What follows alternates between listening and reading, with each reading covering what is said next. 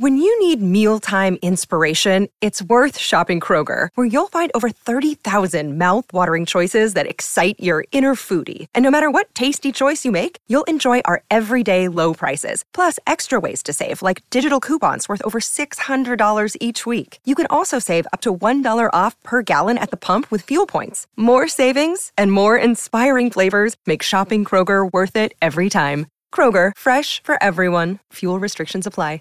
Back to Old School with DP and J on 93.7 The Ticket and theticketfm.com. This is Old School. No DP. He's out today. I'm Austin Norman, but we do have Jay Foreman on our VIP line, brought to you by Aloe Fiber, where they understand the importance of exceptional service with local heart. Talking some Big Ten headlines with Jay here. On Michigan, Jay, but more the conference angle. You mentioned Michigan's repeated behavior in the news again this offseason and previous off seasons. But even more than that, you add what happened at Iowa with the gambling, Michigan State, Northwestern, what went down at those institutions. At some point, the Big Ten has to put its foot down, doesn't it? Like, if you're cheating and not winning, that's a bad look. Like, if they were winning, it's one thing, but these teams haven't won a national championship in so long, they have never gotten over that hump. What's the conference's response? Well, I mean, I think it's, you can't really look at, it's hard to win a national championship. You got to have a lot of things, line up. But, you obviously going to tell them, man, you're not even cheating good, when you're getting caught red-handed on something that's really what everybody has the okay to do. I think what they need to do is obviously set the precedent that if they want to be taken seriously. You also got to think of the factor, Austin, that you got 4 new teams coming into the Big Ten. Mm-hmm. And a couple blue bloods, or at least one, or at least UCLA and USC are blue bloods. Obviously, USC is a blue blood in football. So, And then you got Washington and Oregon, who are definitely new kids on the block that have a lot of popularity and cachet with them. So you don't want to be starting off your first kind of conference relationship or whatever you want to call it with one of the blue bloods and old heads in the Big Ten having an advantage, over the new kids on the block. So there's a lot of things that you have to make sure that you cover in order to make one is set the record straight and set the tone, but then 2, do what's right by the teams that are joining your conference and keeping you afloat, or not keeping you afloat, but hopefully bring you to prominence. And so there's a lot of factors in it. It won't be anything that's done, anytime soon, but I'm sure there's conversations and lawyers involved to where, they're trying to find a quick and thorough and clear remedy to it, so they can, everybody can move on and, try to play as much good football as possible. So I think the Big Ten is happy that it got its media rights deal done, 7 years, $7 billion back in August of 2022. It goes to market again, though, that'd be 2029 is when the new deal would kick in. The more stuff like this happens at Michigan, at Iowa, even Northwestern and Michigan State to some degree, the Big Ten, I think, has to make sure it's cleaned up and good for television partners in the next 4 or 5 years when those negotiations start again, especially again, even though it is hard to win a national championship, we assume there's a lot of this going on in the SEC, but they've at least made it worth it. They've gotten over that hump. Is there any worry from the Big Ten that if this continues, that would impact the next media deal, or is that just a silly concern? Oh, I think it's a small concern. I mean, football is king. It brings in a lot of money. In this case, it's publicity. I think the biggest thing that the Big Ten needs to do and worry about is how it affects the play on the field. So you have to weigh that with the sanctions or the discipline that comes, down the pipe. And so, because you want to be able to say, hey, we've won a national championship, and we haven't been able to do that for quite some time. And so you want to get that back into the conference, but you have to do it, the right way. And so, yes, the SEC has been, doing things and stretching the rules and massaging the rules, like I like to say. But the difference between them and Michigan right now is Michigan seems to have been caught red-handed multiple times doing things that are pretty egregious. So it'll be interesting to see. A lot of factors go into it, probably even more that we can, talk and forecast.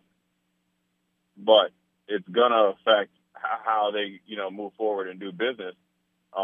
It won't affect the bottom line, but they have to be able to do business differently because, Michigan is a blue blood. They're the best team in the nation right now. Do they lose credibility as a championship team based on, you're going to start to hear little tidbits coming out. When was the first time they did it? Mm-hmm. Who was maybe the first team that, felt like they really, lost the game or had an unfair advantage against them? Then you're going to really start to knock down their dominance or how good they are and how good of a coach Jim Harbaugh is, because these type of things just don't come out of like outer space. No. People just don't wake up on a Thursday and say, you know what, man, I'm going to call the NCAA and the Big Ten and say Michigan been checking out our signs and stealing our play. It just doesn't happen like that. So they probably broken an unwritten rule, and then it led to a written rule, and then that's how this thing got started. And it's just the tip of the iceberg, and so it's going to be interesting to see, how fast this fire is put out, or did it let it become a wildfire? Elsewhere in the Big Ten, Jay, we had a text about this, and I definitely want your thoughts on it. In the Big Ten West, it's not an Ohio State-Penn State caliber matchup, but Iowa-Minnesota, the over-under for that game, 30.5 points between the two teams. We've talked plenty about Iowa, a little about Minnesota. Is there a run in Minnesota? Do you see them rounding into form? Can they beat Iowa for the first time in 7 years, or is Minnesota going to be 6-6? I think Minnesota will round into form. Maybe not the usual Minnesota form, but they'll round into form. They kind of hold, a big key to the Big Ten. If they could somehow upset Iowa, I know the point spread is very low, but then Minnesota has more offensive capabilities of other teams, and I think they have a little bit more tightened up group than even Wisconsin. I mean, Wisconsin threw the ball 50 times. It doesn't make sense. And so, if Minnesota could get Cal McCann, get him going and get that running game going with Taylor, they'll be right on schedule because that's much better. So as long as Minnesota doesn't give up a trick play or some tricky explosive play, they'll be in the game. And if they can get a 7 to 10 point lead, save big on your Memorial Day barbecue, all in the Kroger app. Get half gallons of delicious Kroger milk for $1.29 each. Then get flavorful Tyson natural boneless chicken breasts for $2.49 a pound, all with your card and a digital coupon. Shop these deals at your local Kroger today, or tap the screen now to download the Kroger app to save big today. Kroger, fresh for everyone. Prices and product availability subject to change. Restrictions apply. See site for details.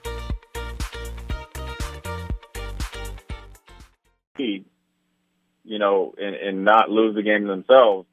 They'll be in the driver's seat. We've seen it last year in Nebraska where, with Nebraska, you go on the road and don't punch yourself in the face. You're just as talented as Iowa. The pressure turns on them. They have to play a different, brand of football. And then next thing you know, you walk out there with a victory. There's been a lot made of Iowa's offense, but I saw something, I think it was the Big Ten tweeted out, the top rushing offenses in the Big Ten. Iowa's still down at number 10. I don't think we talk enough about just how mediocre Iowa's been at running the ball. Like if Iowa was running for, 200 yards a game, even I think their offensive numbers would look a lot better. But we know Iowa's run game gashed Nebraska when it first got in the Big Ten. That same kind of, stretch play was just killer. They cut it back and they'd go for 60, 70 yards every time. What's up with Iowa's run game? Is it the offensive line? Are the running backs not as good? Is it the complete lack of a, weapon at quarterback and receiver? Why isn't Iowa's run game better? I think in the last few weeks it's gotten a lot better. They got their number one running back back and stuff like that. So I think they're starting to run the ball a little bit better. So, I think at the beginning of the season they weren't very effective. And so, the numbers are a little bit skewed. And so they're on the uptick. They're not as dominant as they had been because you don't have the phenomenal offensive linemen that they've had, but they also haven't had the continuity with a decent passing game. And obviously with two NFL tight ends hurt and obviously a quarterback, it hurts the running game because you're able to stack the box. So, the numbers are in the eyes of the beholder, however you look at them.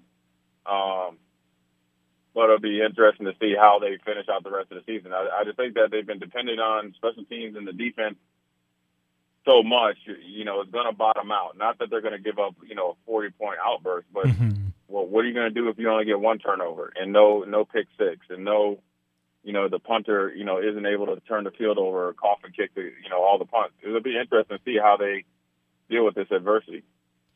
That's in the West. I do want to talk about that Penn State-Ohio State game. When we were doing our power rankings a few weeks ago, DP and I both put Penn State at number 1 in the conference. There are different numbers that'll tell you Penn State's the best team, Michigan's the best team, even Ohio State. Who needs this one more, Penn State or Ohio State? I think they both need it because if you lose, then you got to put all your chips in the middle and say you got to beat Michigan. So neither team wants to do that. From what I'm told, Michigan is on another level, compared to those two teams. So I would have to say maybe Ohio State needs it more just because they're at home. They're the higher ranked team. You just never know, but I think Penn State needs it because this is the best team James Franklin's had, the most complete team that he's had. And they go on the road in a hostile environment. Game day is going to be there. Pat McAfee showed there. So he has equal, as much pressure because he hasn't been able to get that big victory and get over the hump when they really, really need it. I don't know if I'm too bought in on Penn State, and I have been, throughout the offseason into this season.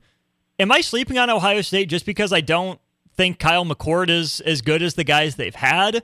Or are they just as good as they have been, but in a different way? I still don't know what to make of Ohio State. I think Kyle McCord is starting to come on a little bit. I think Ohio State's biggest problem is their offensive line and an inconsistent run game. Now, some of that's, been because of injuries and guys been in and out of the lineup, but then also it's because they, over the last few years, they haven't put a true emphasis on being physical and running conventionally and being, and winning the line of scrimmage. So now you're seeing a byproduct of years and years of softness and kind of being cute in the pass game. I think Kyle McCord has shown a lot more than what people give him credit for, and it's just hard because you come after C.J. Stroud and Justin Fields, who both are next level, and C.J. Stroud is lighting the league up right now and lit it up last year. And people forget when C.J. Stroud first started at Ohio State, it was tough sledding, and then he got got it going towards the end of the season. So, Kyle McCord probably isn't as talented as they are. He's a little bit more of a running threat, obviously more than C.J. Stroud. They just got to play a little bit better around him, and they have, Austin, they have the tools. When you got 2 first-round picks and then Buka and Marvin Harrison Jr. You got an NFL tight end and Stouffer. Both the running backs are NFL running backs, and at least 3 out of the 5 offensive linemen will be on an NFL roster. You got enough around them to play better. They just got to go do it, and they got to be a little bit more consistent. And I know you're a defensive guy, so on the defensive side of the ball, Jim Knowles coming over from Oklahoma State. Last season was his first year there. I really liked that move. Oklahoma State was solid on defense in the Big 12. I think they've adapted well, and especially that opening week against Indiana, as McCord needed some time to get his feet. Ohio State made those plays. Jay, I remember watching their linebackers get run by Clemson when Clemson blew them out in the college football playoff. I think Ohio State's gotten better on defense. Is it national championship level good or just good enough to hang in the Big Ten East good? It's national championship good if the offense is playing well. Sure. And so I think we'll see. I think the biggest thing over the last couple of years, which has been, alarming, is their inability to stop the deep ball. Now, some of that is directly tied to lack of pass rush and dominant pass rusher. I think you had Chase Young, Bosa brothers, and, numerous other guys that are, being effective at the next level in the NFL. So if they can find a way to, be as advertised against the deep ball, then they're national championship level. And I think another year in Jim Knowles' defense with a lot of guys coming back, Tommy Eichenberg, you got Tamula, you got Steel Chambers, you got Hall in the middle, you got Pryor in the safety position. He's kind of fought some injuries last couple of years, but he's a playmaking safety. I think they can win a national championship. That's Husker Hall of Famer Jay Foreman with us on our VIP line, brought to you by Aloe Fiber, where they understand the importance of exceptional service with local heart. We'll take our final break of the show, come back and wrap up Old School here in just a minute. You're listening to Old School with DP and J. Download the mobile app and listen wherever you are on 93.7 The Ticket and theticketfm.com. Save big on your Memorial Day barbecue, all in the Kroger app. Get half gallons of delicious Kroger milk for $1.29 each. Then get flavorful Tyson natural boneless chicken breasts for $2.49 a pound, all with your card and a digital coupon. Shop these deals at your local Kroger today, or tap the screen now to download the Kroger app to save big today. Kroger, fresh for everyone. Prices and product availability subject to change. Restrictions apply. See site for details.